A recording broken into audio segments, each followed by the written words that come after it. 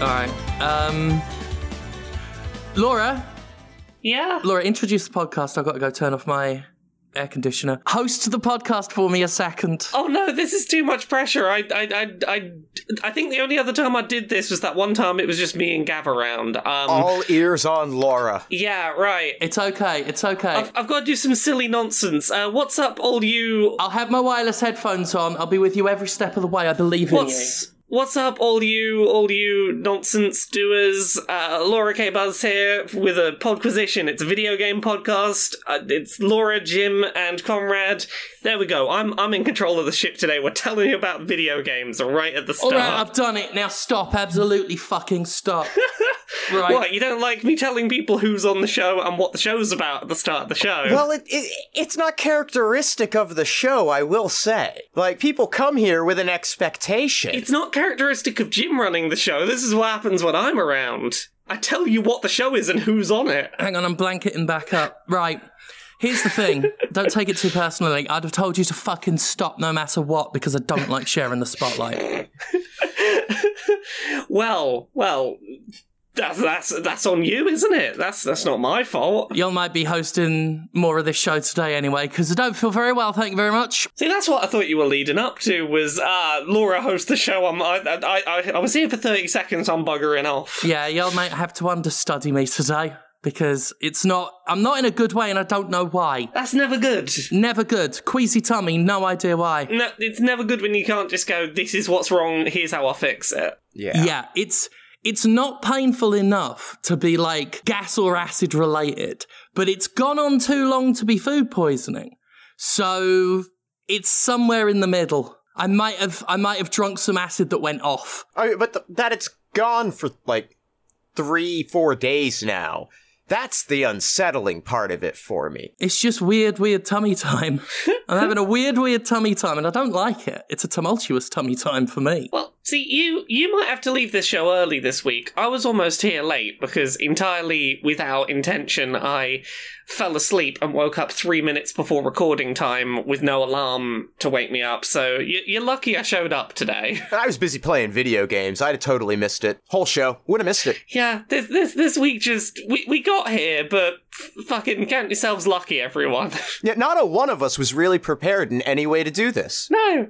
I mean, are any of us ever prepared for this show when it rolls around? Yeah, but normally I've not been in bed for days because I keep feeling like I'm going to upchuck, except I don't feel like I'm going to upchuck because there's no upchuck to upchuck. Have you ever had that where you don't feel like you're going to be sick, but you feel like you're going to feel like you're going to be sick? Yeah. How much Chuck could Chuck upchuck if upchuck could upchuck? Chuck is a TV show I haven't seen. It ain't bad. Is it not? It's one of them ones where there's one man who is a detective who is better than everyone else and is always right. Is that right? Is he one of those? It is nerdy white power fantasy to an extreme. And every time I watched the whole damn series, and every time I'm like, oh god, this show is so fucking awful. They do something that is like really feels like it has some heart behind it, and I'm like, god damn it, I don't want to like these characters because this show sucks. And Scott Bakula shows up, and you're like, fuck, now I have to watch. Yeah.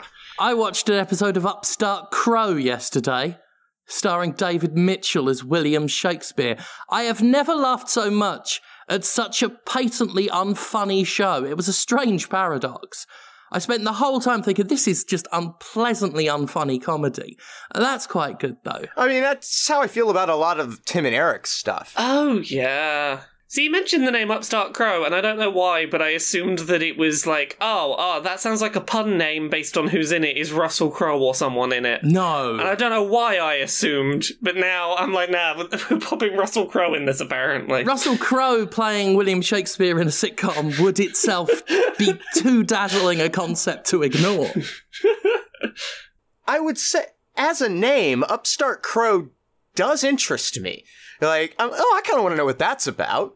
Yeah. Now that you told me what it's about, I don't care. Yeah. Well, there you go anyway. That's what I've done with my time. I was going to come on and do one of my great Jack Nicholson impressions because I've been playing Destroy All Humans. But I'm too sick. I wanted to play that. I was going to ask, because you should probably tell us about some video games you've played, because, you know, you might not be here the whole show. You should probably tell us about your video games. What's that one been like? I bought it. Is it good? I bought it. I installed it. I tried to run it.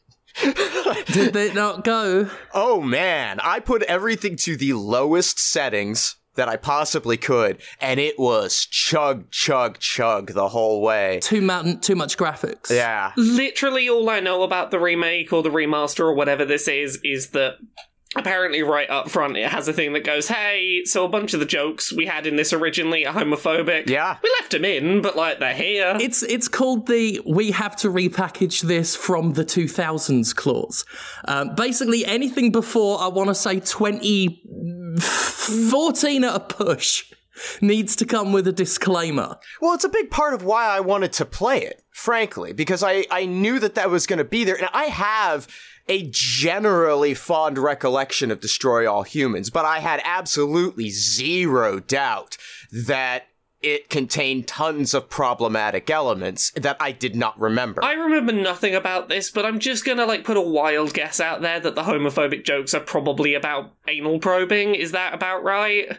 Because it's about aliens, I'm guessing that's it. I played enough to just unlock the anal probe. Okay, and, yeah. I mean, so far, that is a concept in and of itself. Yeah. That will merit discussion and nervous tugging of collars. But as far as I know, I haven't seen any homophobic or even homoerotic applied to it. Okay. But it's early days. There's plenty. If it came with a warning, then there's going to be some stuff. Oh, yeah. So far, most of the jokes have just been very banal or very, ha-ha, it's set during McCarthyism. Let's make a joke about being, let's make a Red Scare joke. It's very bargain basement period humour. But aside from that, it's a decent little game. It always was. Little aliens shooting things. I tried playing it emulated a few months ago, before they announced this remaster. And, the thing that sort of struck me is, as often is the case with, PS2 era games, is how close up on the character the camera is and how much screen real estate they take up. And that seems to be better now, at least, from the, 3 seconds at 5 frames a second I was able to play it. But yeah, it's pulled out quite nicely. So far, had no trouble. The auto-targeting is a trouble. There's still some dated elements that the game wrestles with. Mm-hmm. But other than that, it was always a fun little game, not like a top-tier one. But it was a very good... back when the idea of the whole middle shelf game was a lot more normal. So normal there wasn't really a term for it, it was just games. This is a good example of it, though. It's... The remaster's good. It runs really well. Everything's... it doesn't even have, the cutscenes don't look all compressed and shit. They've done them up a treat as well. As a remaster, it's really well done. So, if you got fond memories of it, then it's good. Just make sure that your computer can run it. Yeah. I'm not going to bother returning it because I'm building a new computer in a couple weeks, so it's not a huge deal, and I'll look forward to checking it out then. I'm still psyched for it. Yeah, the vague memories I have of playing it are this is a fun... It's in that category of, slightly silly nonsense open world games where you'd have to take them too seriously. A sort of, Simpsons hit and run era of...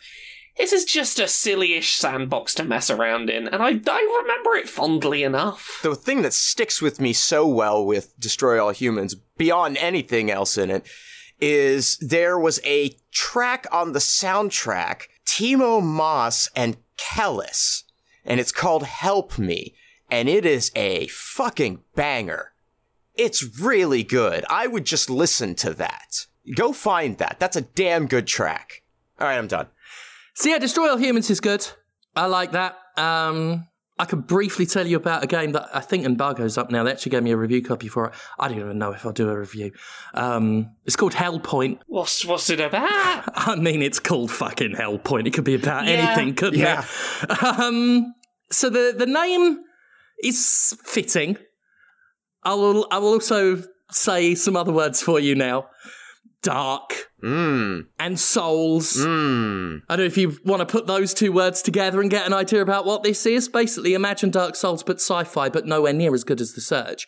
And sort of looks like it should be in early access, but it's not. When you say nowhere as good as The Surge, you mean nowhere as good as the original The Surge? Because The Surge 2 was better. It's not quite as good as the original Surge. Nowhere near as good as The Surge 2.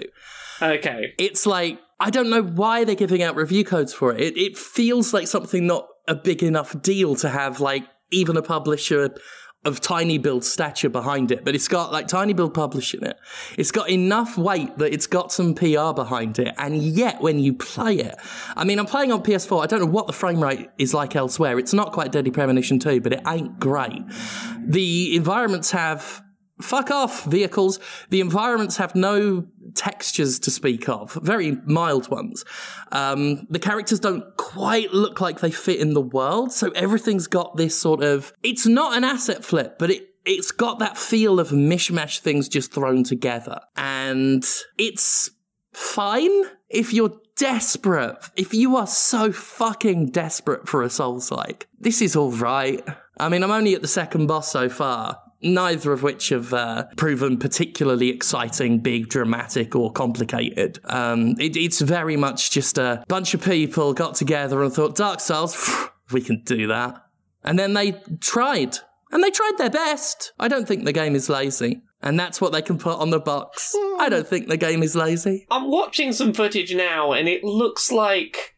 What if you were a cyber zombie in a space station fighting cyber ghosts? Yeah, it's Poundland Dark Souls. I mean, some of these designs, like, they don't look bad, but just from skimming through some gameplay of it, they do look oddly clashing with each other. Everything in it looks fine on its own, but it's there's these weirdly sterile environments, and yet these gross-esque zombie kind of monsters, and they just don't look like they belong in the same universe at all. I'm looking at some footage, and the best way I can describe what I'm seeing is it looks like you described to three separate artists, here is the setting, draw something to fit in that setting, yes. But they didn't compare their end results. They were like, they'd all been given the same brief on what their art had to fit in. Yeah, they were all going in the same direction, but had totally different maps. And yeah, it's kind of very clashing, and the gameplay is rough. So far, it's just been run up to an enemy and hack and slash until they fall over. You've got your dodging and your blocking, but it's all, for most enemies, there's no point. And so far with the bosses, it really has just been run behind them and just slash wildly until they turn around and then back off. So they've done their best. It's not good enough. But if you're desperate and you see it for $20, $15, then I would say Hellpoint might be worth checking out for like a couple of hours. It tries to do some things. It tries to like let you change the world to make it more difficult, or have areas change depending on what you do, have different monsters patrolling previous areas and stuff, but it's just not compelling enough for me to get that deep into whatever else it might have to offer. Plus, every single time I see a multiplayer sign, I click on it and it says host world full, and that's the end of that. But then I put my own down and ain't no one joined for ages, so fuck knows what's up. Yeah. That's Hellpoint, not very good. What's you been playing, Jim? We're just gonna keep going to you. We're gonna make you do all the work. We'll just tap me out and then I'll go and have a little sleepy. Crysis Remastered on the Switch. How's that Switch port? The port's fine, but we must all acknowledge that Crysis is a shit game. Crysis was never a good game. It was never a good game. I don't know why I thought I'd enjoy it more just because it's on the Switch. I don't. Because everything's better on the Switch. It was a technical benchmark game, and they're putting it on a device for which nobody wants to make technical benchmark. I mean, that's the big problem, is it's like, the only real worth of this is the gimmick of, oh, look, it's Crysis, that game people couldn't run in 2004. It's on the Switch. And it's like, that doesn't work because, A, there are better-looking things on the Switch. B, it doesn't make the Switch look good that a big gimmick is a game from the 2000s is on it. And C, Crysis is so shit. It is such a shit game. It was shit when it came out, and it's shit today. None of it works right. It's a mess. I do not remember a single bit of critical discourse about Crysis when it came out, other than the whole meme that became, can it run Crysis? Yeah. Oh, can my computer run Crysis? That's all Crysis had to offer, was a meme, because it sure as shit ain't a good game. I just need to add, right, Crysis 2 is fucking great. Part of why I love Crysis 2 is how surprising it was that it came from that. Yeah. That it came from that primordial shit. It is ridiculous that game is still part of the popular consciousness, because I can't think of any other game that existed so much as a thing that you just downloaded just to see how your new computer would handle it. Yeah. That stuck around once it wasn't the technical benchmark anymore in pop culturesness. It's been buoyed by that meme. It was so strongly associated with the graphical benchmark that Crysis as a concept. I mean, Crytek still trades on that. Yeah. They still trade on what they did back then. And it sucks because no one talks about the Crysis series. They talk about the first Crysis and only from the perspective of its historical placement. Yeah. They don't point out that Crysis 2 was fucking great, and that's what should be on the Switch. But the thing is, if you put it on the Switch, even though it looks better than Crysis, it somehow wouldn't be as impressive because it's not Crysis. That, my friends, is what we call injustice. See, the only win, I think, here would have been double pack Crysis and Crysis 2, because then you could have had all the fanciness of, oh, look, Crysis is running on the Switch, and then when you got bored of it 5 minutes later, okay, I'll play Crysis 2 then. It should be Crysis 2 and Crysis 3, which was fine. Crysis 3 was fine. I never played Crysis 3. It was more or less the same from what I remember. It just wasn't. It was Crysis 2, but not as good. Crysis is a piece of shit, but not as good. Why can the enemies see you from so far away? Cybernetics? I don't know. They see you from so far away. Well, I'm the one with the fucking nanosuit and I can't see them. They blend in with the stupid fucking trees that you could shoot and make them fall over. What a rubbish game. What else you played, Jim? Oh, have I played more? Yeah, according to the list, you've played more. Oh, yeah, I played Psychonauts a little bit. Yeah. Conrad said it was good. What do you think? I played it a bit before. I still haven't played much because, I've been juggling a lot of games and also been mostly asleep from sick. But I played up to... Where did I go? I went into the man with the sunglasses Doctor Laboratory and did some stuff. I'm really super early into it. Mm. I will say, though, for a 3D platformer from the PS2 era, I don't hate it. And that in and of itself is some sort of creative miracle. It has aged pretty gracefully. The platforming has aged surprisingly well, way better than a lot of its contemporaries. Yeah. And more modern games with 3D platforming. It's better than some of them.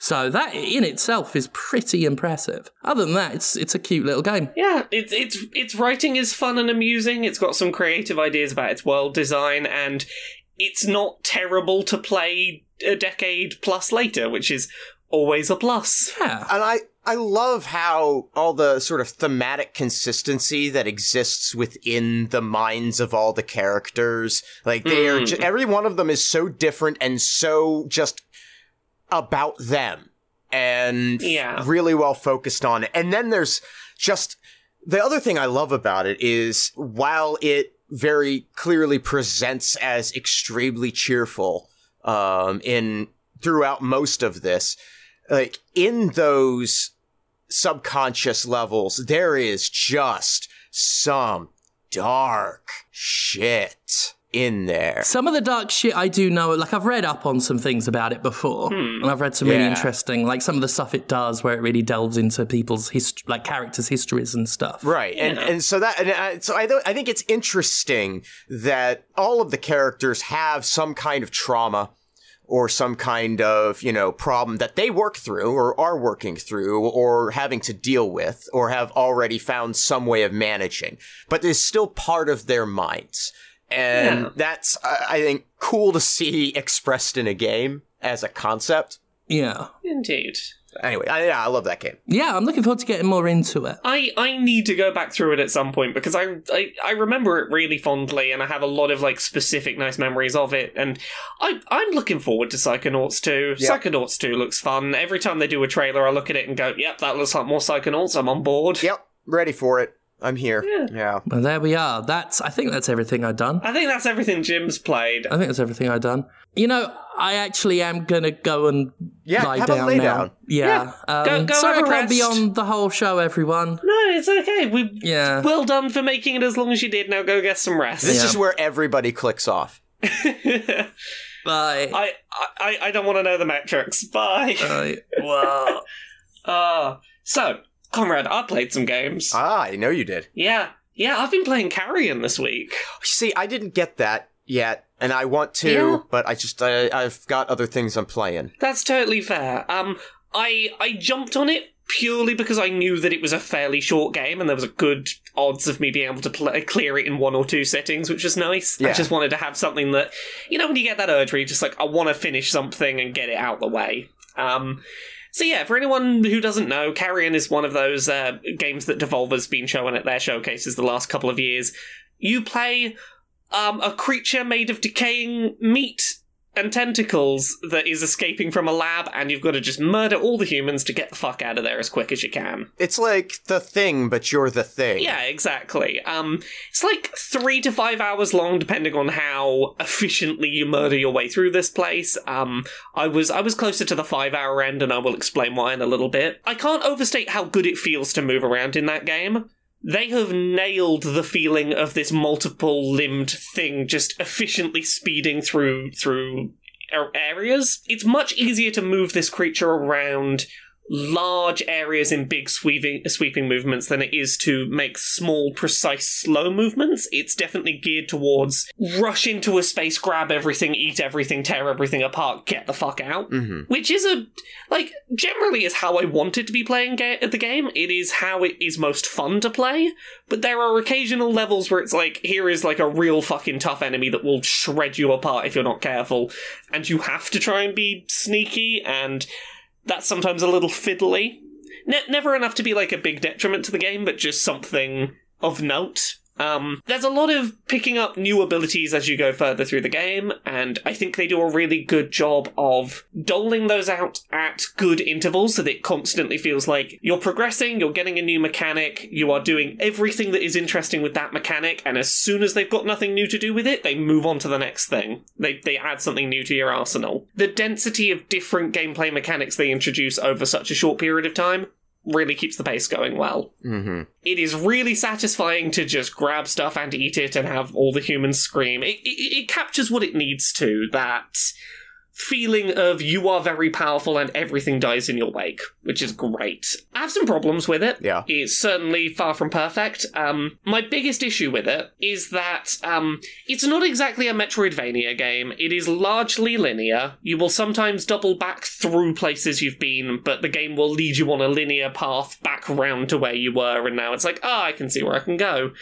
But it has that feel of a Metroidvania in that sort of sprawling, quite maze-like environment, but it gives you no map. And more than once, I got lost for a good 20 minutes because, that bit of wall over there is interactable, and I just didn't spot it because it isn't very clearly identified, or there's no... You have this ability to roar, and it will point you to things like save points or uneaten humans nearby, but it doesn't... You can't use that echolocation to point you to where progress is. Mm-hmm. If you lose your bearings for a minute, if you lose where the game has sort of guided you on its attempt at a linear path, you can get real fucking lost for a while. Mm-hmm. And I get why they didn't give you a map, because you're a monstrous hell beast, and the picture of this monstrous hell beast pulling a map open and having a look and going, where am I going?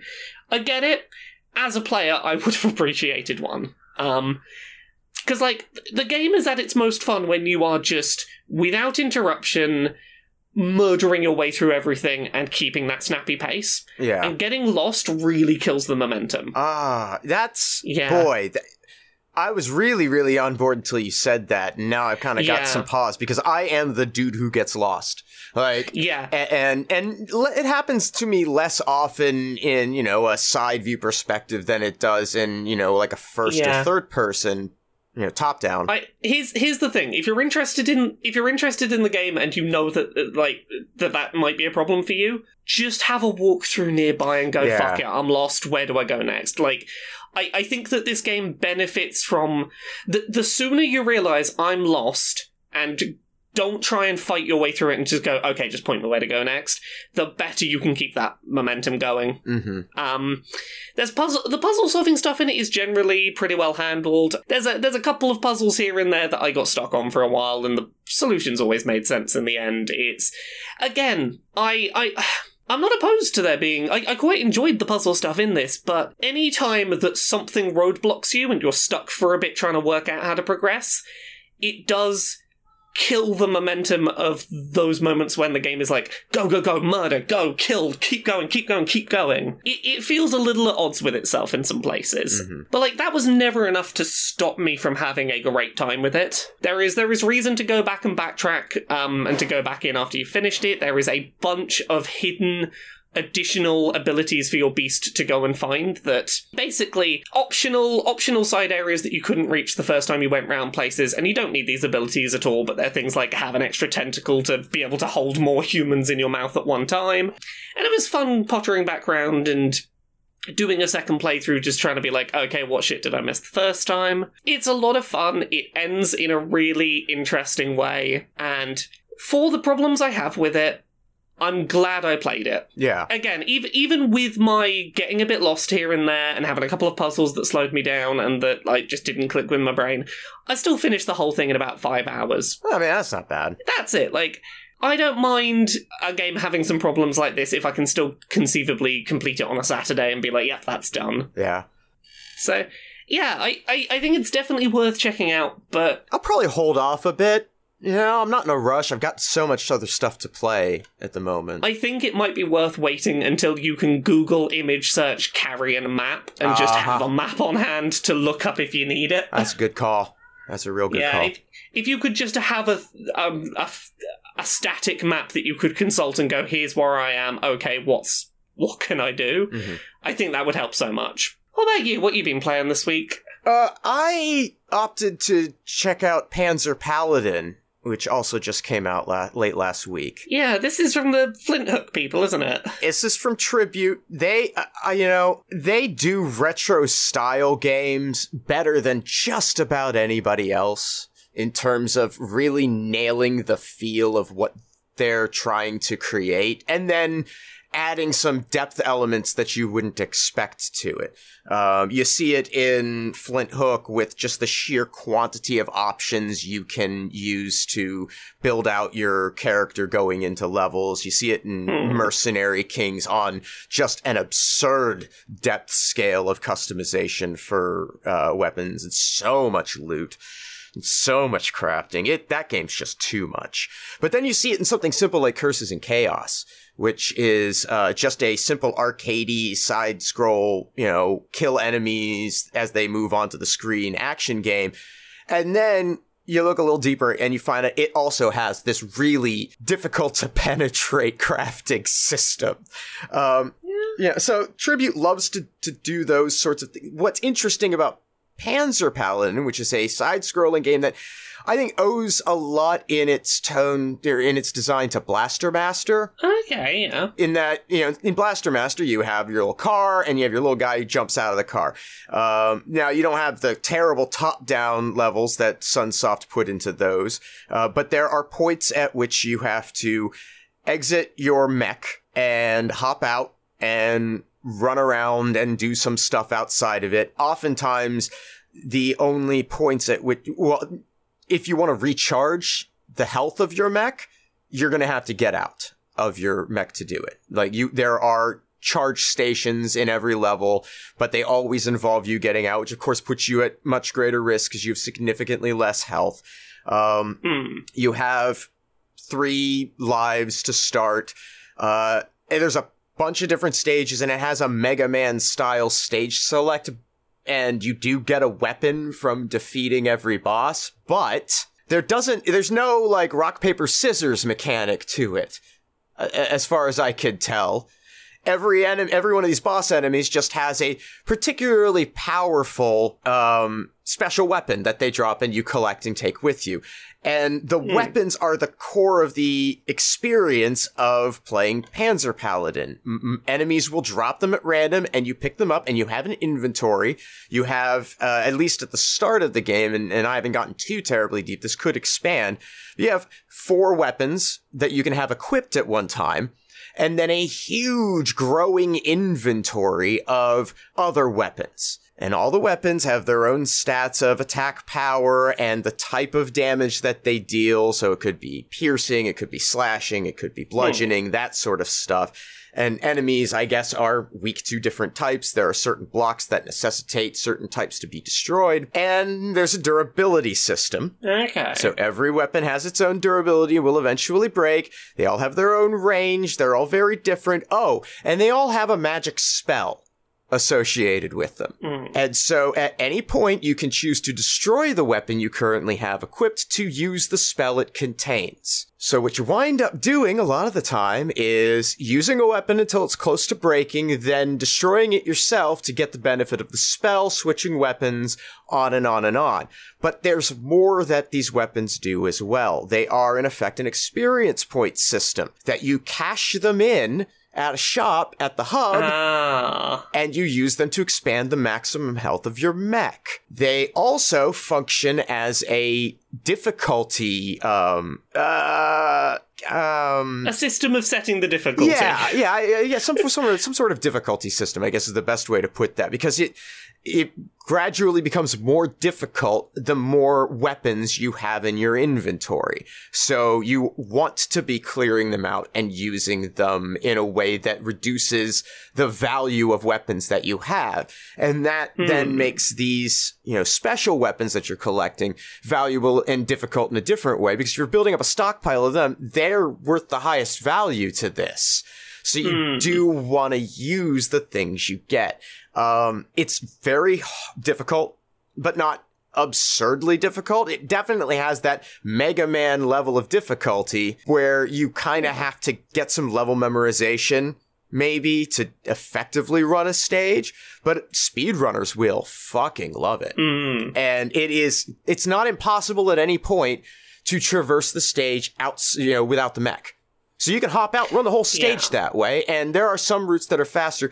One of the things I'm not so crazy about in the stage designs is that because you are able to choose any of the stages that you want and I think there's something like 10, 12 stages to choose from. They all have a segment that you have to get out of the mech and run through, but they never feel like they are that much more or less difficult than any of the other ones. You never feel like there's a skill gradation that you are having to use this ability more effectively because of that level design structure. And the mech, the jumps in general, it feels like they've nailed how not necessarily the best jump in a video game feels. It's very heavy. It's very clunky. There's not a lot of horizontal distance that you traverse.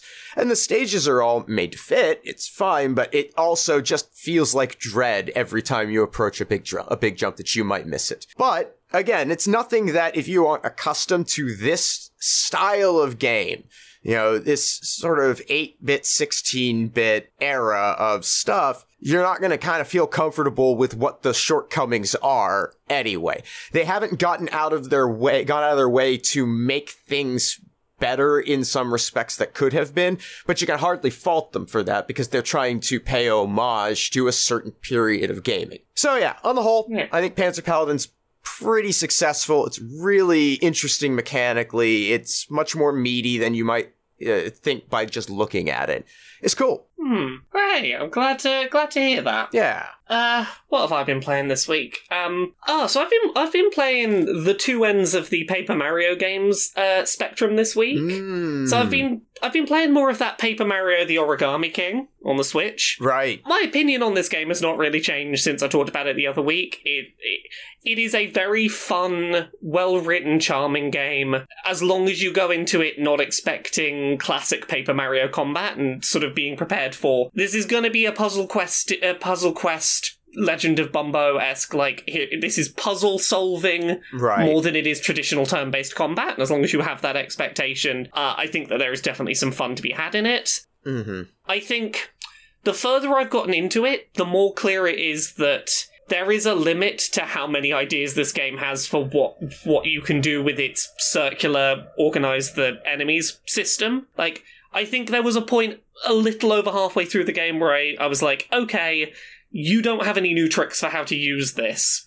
And that's when I started to find the game less interesting. It just ran longer than it had ideas to make its core puzzle combat continue to feel fresh. But on the other end of the scale, I started playing an indie game called Bug Fables. And for the people who've been playing Paper Mario: The Origami King and going, I don't like this, it isn't Thousand Year Door on the GameCube, it's not the Paper Mario that everyone likes, Bug Fables is 1,000,000%, it is just Thousand Year Door reskinned and it's about insects. And it's really fun. The general conceit is the Queen of the Ants wants to find something called the Everlasting Sapling, which is basically the Fountain of Youth in plant form. If you eat one of its leaves, you'll be young forever. And her armies couldn't find the thing, so she basically invites adventurous insects from the other insect kingdoms to be like, hey, come here and you can have a life of adventure, but if you find this sapling, you gotta bring it to me. And you play this team of a little overexcited bee that everyone is like, no, you are a child, you cannot go on adventures. And she's like, no, fuck off, let me adventure.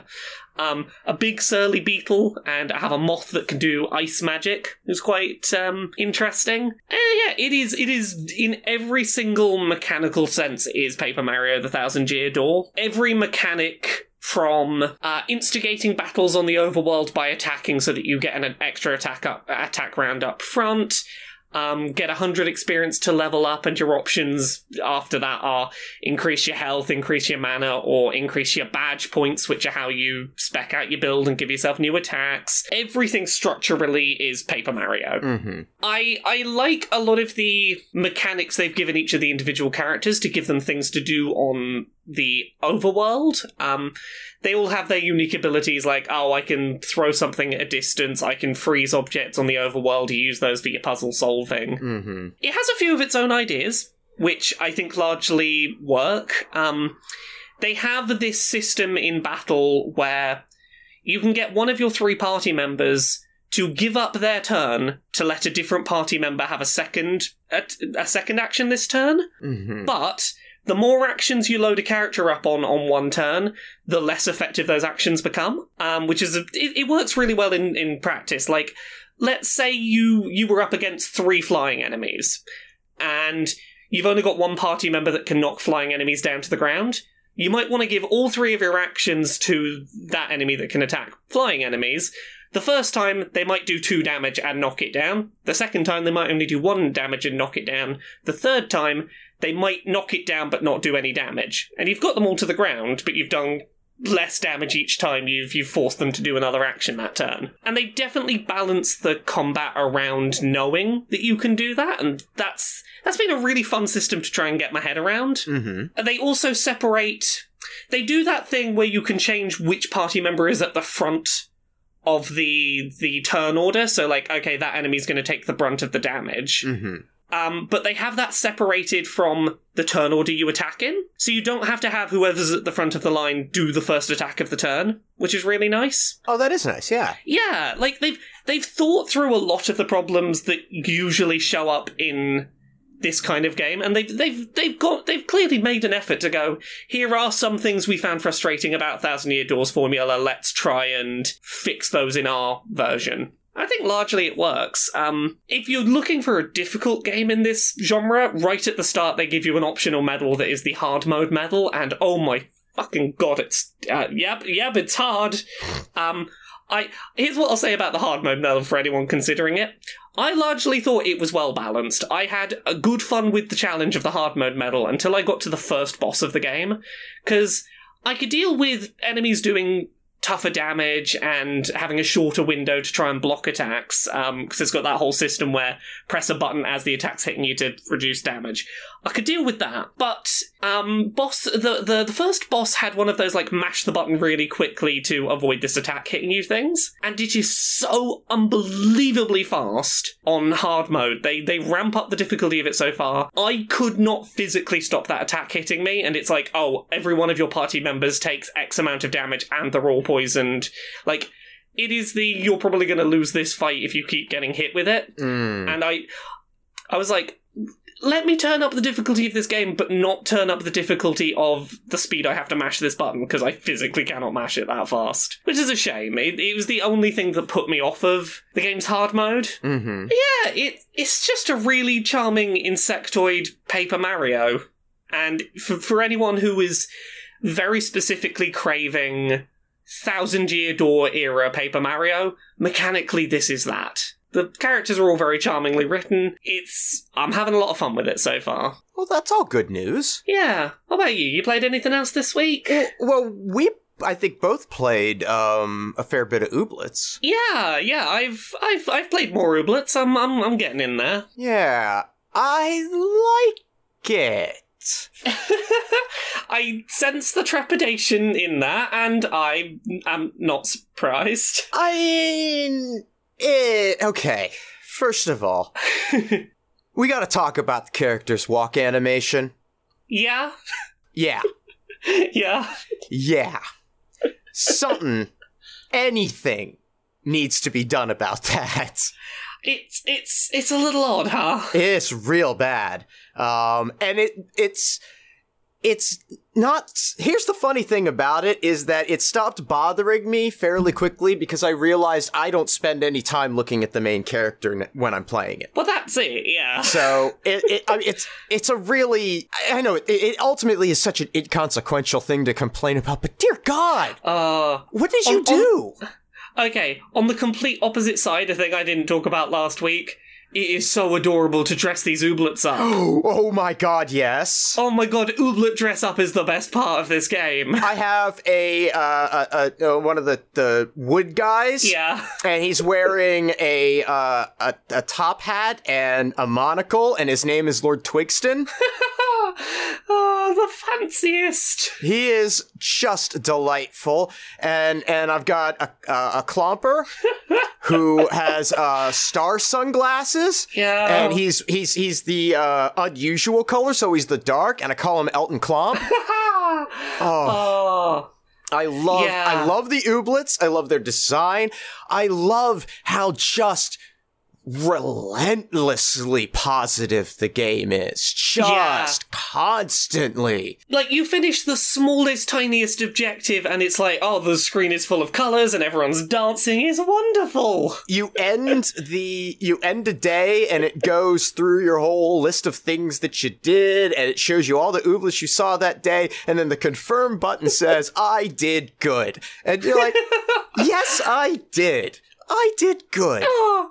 And then when you win a fight against another team of Ooblets, you win your dance battle, and it's like, hey, I'm just gonna pat you on the head, other team of Ooblets, you did great. Don't worry that you lost. You're wonderful. You're fab. But, while we're talking about the end of combat, could we perhaps have a slightly faster or, I don't know, some means of skipping or presenting me all the information at once. Instead of a drawn-out battle where I have to see 6 of these fucking things, do a little dance, and fill a meter, and then maybe show me a card. Yeah. It's one of those things that I didn't mind a week ago when I'd only played a few hours, and the more time I put into it, the more I'm like, okay, been there, seen this, we're good. It's to the extent that I have limited my focus on doing dance battles in the game. Almost all of my time is spent in farming, talking to people, and finding stuff necessary to craft the things required to further grow my farm. Yeah. And that's, like, I think the combat system with the dance battles is really good. I love the buff debuff mechanic that they have there. It's very straightforward. It's very simple, but all the ooblets have their own different things that they bring to the table. I love the little robot guys that... Oh, yeah. Like, their whole thing is reducing move cost and then, like, dropping low-cost moves as well. You know, to the point where you can reduce move cost and gain more moves back by using moves in your hand. I love that. Yeah, like the different mechanics of each Ooblet's deck archetype are so well thought out. It's really fun to do the combat. So I'm excited for more content to come. Yeah. You know, it's pretty clear I'm getting close to the end of this first segment of the game that they have available. Yeah, I've definitely reached the point where it's like, I have got everything that I'm going to get out of my time with Ooblets for now, and I will probably put this down and not pick it up again until they say version 1.0, it is done. Yeah. Because I don't know this is the kind of game I want to dip in and out of per update. I think I just want to play it all in one go. Oh, I mean, just judging by the amount of time I dedicated to playing it over the course of, like, the weekend and so forth, I know that I'm not going to be satisfied if I have to stop again. So, yeah. Even if I didn't get back to it, I feel like I got my money's worth out of my charming time with it already. It is already well worth having picked up. Yeah, I'm pleased with it. It's a good experience, and I will come back to it because I'm into this. It's fun. I think between the two of us, one of us will probably notice, it's done, so that we can tell the other one that we can play it again. Yeah, and I'm kind of counting on you for that. But I do hope that they address just a couple quality of life things along the way.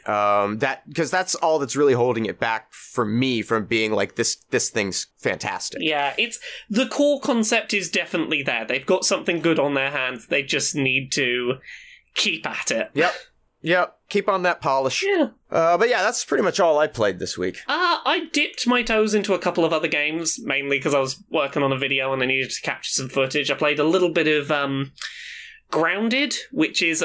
That's Honey, I Shrunk the Kids? Yeah, Honey, I Shrunk the Kids, the Obsidian game. Okay. And it's generally not for me, I think. It's one of those collect the materials, build your base, collect more materials, build more things, collect more materials, build more things, fight stuff as you go to stay alive. Survival-y games. I get the impression that it would be a more enjoyable game played in co-op, but this is not the kind of game that I would make the time to play in co-op. The main reason I checked it out, and the thing that I was looking for that I think is interesting, is the game has a pretty robust arachnophobia mode. Oh. Because obviously you are a very shrunk-down character, and... A spider to be a threat, yeah. Yeah, a spider can be a threat. Like, very early in the game, there are spiders that are much bigger than the player. So the game warns you this up front and goes, hey, look, there's going to be spiders much bigger than your player character. Are you afraid of spiders? Would that freak you out? Here's a menu. And it gives you a slider from, 1 to 5, and it doesn't show you anything, but it goes, hey, 1 is just full spider. 5, at the other end, is... as much as we can reduce that spider and still have the game be playable, and there are points in between, you can reduce the amount of spider. Now, what does reduce the amount of spider mean? I will explain that in a second. This number system, I wish it had text-based explanations, because, I can give you explanations of what those numbers do, and I think it's really interesting. But as a player, if you want to have anything other than reduce the amount of spider completely, you have to click to... see a preview of what the spider currently looks like. And they could totally have just done text descriptions to make that slider easier to use. Does kind of defeat the purpose of trying to prevent the player from having to see the content. Yeah, well that's the thing. It's a slider with multiple discrete numbers along it that in practice anyone who is afraid of spiders will just whack up to max. Yeah. And I think there is value to the increments along the way, and I'll explain why. So, basically, you start with a full spider. First notch on reducing the amount of spider is, now it just has 4 legs. Is it the fact that it has 8 legs that bothers you? We took away some legs. Okay. And it's things like, okay, do the legs in general freak you out? Now it's got no legs. It's just a floating spider body with no legs. Oh, that's not creepier. Is it the mandibles? It's now got no mandibles. And I think up the top end, it's basically... here is two hitbox blobs, here is the head, and here is the body, and it's just two blobs that sort of float around. Huh. Here's the reason why you might not want to put it all the way up to max. Mm-hmm. It's a slight problem with the way this game is put together in that the spiders in this attack using their legs. Oh. And if you reduce that slider all the way to nothing, you can't... They have no legs, so you can't see where they're hit. Oh. Yeah, which is like... It's slightly ill thought out.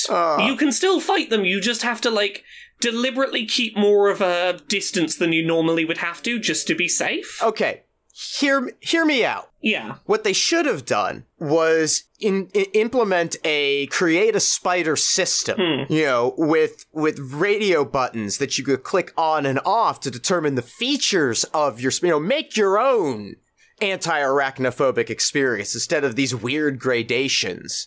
Or even just, hey, when you reduce it down to just some hitbox blobs, have two additional blobs, make them bright red or something so they're nice and easy to see. That is the tips of the legs. That is the thing that it can attack you with. I'm kidding about the creator spider thing. That's a ridiculous... Like, why... Yeah, that's so dumb. I don't. Why would you do that to address this problem? I don't know. I like that they have a degree of control. I like that they've attempted to do this thing. It feels like they've not thought out the practicalities of what it's like to play with this up full. I mean, you could... I don't know. Wouldn't it have made more sense to just introduce a different type of creature? Like a slug? Yeah. Replace it with something else, like a big beetle. You know, and you can have the option. Heck, that, you know, fine. Yeah. Well... That's strange, though. I mean, A for effort. Well, I'll say this. I was tweeting about this mode earlier today, and I had a few people who were afraid of spiders that were like, hey, can you send me some pictures of what this looks like? Because I was interested in this game, and this has me interested again. And generally the response from people who are afraid of spiders who've seen it is, oh, I can handle that. Good. Which is good. I'm glad that is there, and I'm glad that they've made an effort. Yep. It is... The other thing I played this week, again, looking for arachnophobia modes in games, was Satisfactory, which is a first-person game. It's one of those, build a machine that conveyor belts to another machine that conveyor belts to another machine, but this one's done in first-person, and you can sort of explore the world and, you know, fight creatures as you go around. That game's arachnophobia mode replaces all spiders with just a JPEG of a cat. Just a cat's face. Oh my god! That angrily runs at you, and rather than making the skittering sound of spider legs, it just goes meow meow meow meow meow meow meow meow meow meow meow meow meow meow. Done right. Like, see, that works mechanically because those spiders damage you just by physical contact. Right. Like, the entire body of the spider touches you and you have taken damage. So in that case, if the spider, the cat face touches me, I take damage. That mechanically works. Here's my problem, though. Now you have the different problem of you're killing cats. Yeah, that might not be okay for it. Not everyone wants to kill cats, but it's not spiders, and if spiders are your problem, true. It's not spiders. That's true. Yeah, not much else to say about that pair of games. Just I played them because I was curious how they handle spider stuff. I've got a video going up on Friday about games removing spiders. You played anything else this week? Nope, not really. Nothing worth remarking. Yeah, let me pull up... What newsy stuff was there this week that was of any note? A bunch of decades-old Nintendo stuff leaked, including source code for games, development builds of scrapped projects, scrapped assets... prototypes of games that never released. I guess the big news was that there was a point in time where Luigi was in Super Mario 64. Yeah, 24 years and 1 month after Mario 64 released, that whole L is real 2401 thing. It's come to fruition. Luigi was in Mario. I think the more interesting stuff in there is, I really love that there is uncompressed audio from a bunch of Super Nintendo games, so you can hear, like, the original line reads for stuff like, Star Fox, shouts. Oh, wow. Yeah, like the original uncompressed audio they recorded in the studio for like every line of dialogue in every Star Fox game. Uncompressed soundtracks for a lot of games from that era are quite a wonderful find. There's a lot of stuff that's just like, here's characters that were scrapped from this, that, and the other. There's an entire Ocarina of Time scrapped dungeon that people are putting together slowly, that like was in screenshots like back in the day before that game released, and they're like, we have the code for it now. It's gonna take people a while to dig through all of the stuff that's in there, but it is fascinating if you are someone that is interested in, like, the history of how games come together. There's a bunch of designs for Yoshi, so you can see the evolution of, like, here's the 8 or 9 designs we took before we got to this dinosaur. There's just a lot of, like, interesting curios of Nintendo history. Yeah, I'm gonna have to... I've seen little things pop up here and there that have been found, but I haven't really dug into seeing the full sort of scope of what people have uncovered so far. I can send you some videos if you like that nicely summarize, like, here is just everything that was there. Yeah. It's nicely sequentially ordered together. But yeah, there is so much has been found that's going to take a while to dig through it all. Archivists are probably just over the moon. God, yeah. It is a really interesting look into video game history, and there's a lot of stuff that preservationists are discussing what to do with. You love to see it. Yeah, exactly. Oh, there's more Ubisoft bullshit. Oh, Ubisoft. You mean the company that has a history and pattern of systemic abuse against its workers? Yeah, that company. Right. The one that hasn't addressed it yet in any meaningful way. Yeah, so today we're talking about Yves Guillemot, the man at the top of Ubisoft who really should be answering some questions about all this. Mm-hmm. During an investor call, basically the situation that was posed to him was, hey, look, there are 3 conceivable situations here. Either you knew about this and said nothing, you didn't know anything at all, in which case that's a problem, or you knew some but didn't ask questions and that's a problem. How do you respond? And his response basically boiled down to, I don't know. Many people who I've trusted have, they misplaced, they abused that trust. It's not my problem. Goodbye. Ooh. Just sort of floated off into the distance. Yeah, he did not have any meaningful response to, did you or did you not know that this bullshit was going on within your company? Props to that investor. Oh, God, yeah. For standing up and doing the right fucking thing to try and hold the company that he has. I believe it was he. I've read the story. Yes.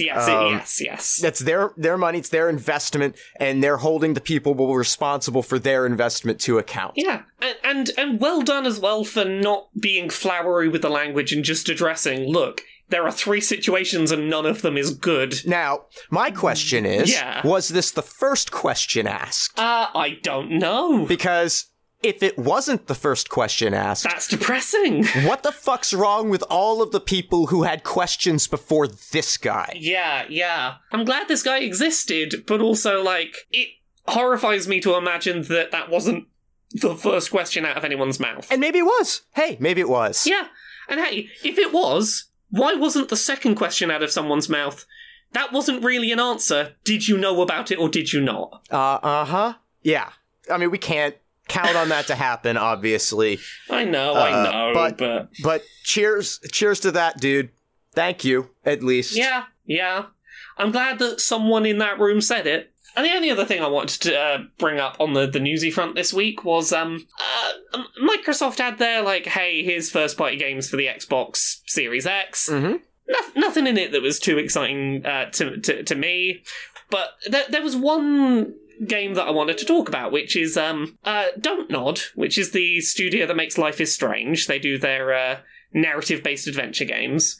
Has got a game coming out called Tell Me Why. And I've been watching this game for a bit, because it's got a trans man character, voiced by a trans man. And, you know, I've been watching it with curiosity, because, you know, generally I would say I think Don't Nod have done a pretty good job being tasteful with depictions of serious topics. And after they had a trailer during this Xbox showcase, they put out an FAQ on their website answering some really clear and direct questions that people like me had about how they're going to handle the trans content in this game. I will avoid sharing much in the way of spoilers here for anyone that wants to go in blind, but they addressed topics such as will the character ever for any reason get dead named or misgendered?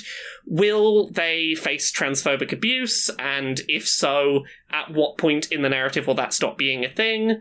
This is a narrative game with multiple endings. Are there endings of this game in which horrible things happen to this trans person for being trans? The trailer makes implications about this character's mother being transphobic. Is that the case?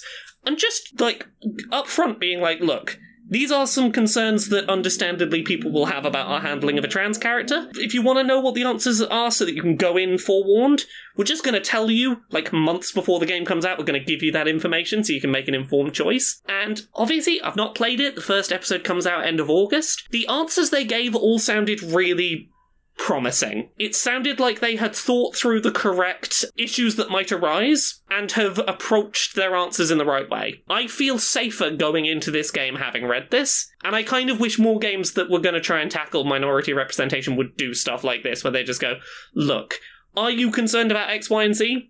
Don't worry, we're not going to surprise you, here's the situation. Yeah, and I can understand on some level, like, a reticence to do that, because you don't want to publicize all of these plot elements of your narrative game, you know, yada, yada, yada, yada. Yeah.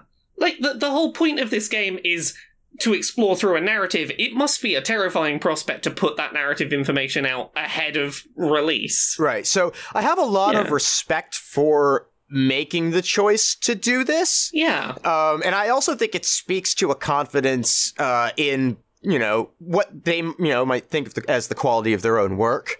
That they think that they could put this out there and it's not going to damage the product to do so. Yeah. It also speaks to a confidence in, we are confident we have done this correctly. Right. And I think if you're going to make these kinds of minority issues a major part of your narrative, it behooves you to demonstrate that you've really thought about it. Yeah. And just, like, even if you don't read it, even if you just read the questions that are asked and you never read the answers on this list, and I'm assuming that they have some sort of, like, FAQ, you know. Yeah, it's drop-down boxes, so you can read the question and click to see the answers to the ones that you want to have answered. Getting the awareness that these issues, even that they've even been considered in the process of development, I think probably would give a great comfort to a lot of people. God, yeah. Like, the fact that they have stopped to ask, do we at any point for any reason misgender this character, is like, okay, you've clearly thought, you've clearly had the right conversations. Right. I don't need to know the answers necessarily to those questions, because I know that you've thought of them and I can assess them based on that. Yeah. Right? Yeah. As opposed to other examples that we've seen lately. Yeah. Yeah, very much. But yeah, there's other stuff on that Q&A. Like, there's also like, hey, are you worried about homophobic content? This game is set in X region that has an indigenous population. How have we addressed that? I'm glad that they've done this, because, like, Don't Nod as a company does like to put serious topics in their games, and they've been hit and miss with how they've done it sometimes. The original Life is Strange, second episode of that, had a scene that has you trying to talk someone down from suicide, and if you play that game today, that second episode has a lot of support there for, like, look, did this personally impact you? Here are some support and some resources, because we know that we've put you through something quite traumatic here. That wasn't there at launch, and that was something they had some flack for. But Life is Strange 2, which is largely about two people making a road trip across America and having to deal with America's racism problem towards people who were of Mexican descent. Over the last few years, they've definitely gotten better at their handling of topics and at thinking things through in advance. And I'm glad to see that trend seems to be continuing. That they seem to more and more be thinking about the implications of things up front and in advance, which is nice. Yeah, that's good. And, you know, if you're gonna attack, you know, serious topics, you know, you've got to think it through. We see so many games try and do narratives around, you know, government authority and you know, military action and things like that, and don't, like, even think about, you know, or don't put an effort to really consider the implications of the things that they're putting out there. So, yeah, it feels good to know some people are, and maybe this will encourage others to do similar things. Like I say, I understand why they wouldn't, or why they might not. Yeah. And I certainly wouldn't begrudge anybody not doing this. No. I'm not saying that this has to be the new standard or anything, but I'm very glad to see it. Yep. It's a very, very good move by a company that I think now knows what they make too, right? Yeah. So exactly. Yep. That's good. Right, should we wrap up here? Yeah, let's do it. Laura, where can people find you? Oh, it's very weird to have you asking me that. That's not how this goes usually. Oh no. I'm Laura K. Buzz everywhere. Twitter, Twitch, YouTube, Patreon, that's the one that pays the bills. LauraKBuzz.com. You can find me streaming Mondays, Wednesdays, and Fridays at 10 PM UK, 5 PM Eastern, 2 PM Pacific. I've got some books. Uncomfortable Labels. It's about being gay and trans and on the autism spectrum. It's out now where books are sold. There's Things I Learned from Barriers But, which is finished. It's been sent to the printers. It's coming out February 4th, 2021. Darn COVID delays. And then there's Gender Euphoria, which is an anthology of positive, nice, happy stories of trans people just having really lovely, affirming, validating experiences. I have just finished writing my chunk of that book, which I've done in the last month. I'm very tired. I've written a lot of words. That'll hopefully be out next summer, because I'm working my socks off to get it to hit that deadline. Other than that, there's podcasts. Pixel Squirt, where I talk about video game character pornography.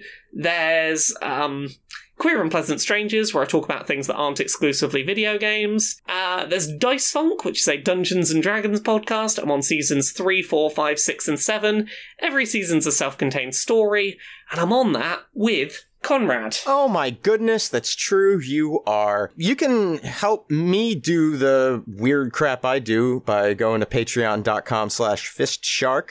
You could buy anti-capitalist propaganda from me at pinfultruth.com or audiobooks that I make at conradreads.com.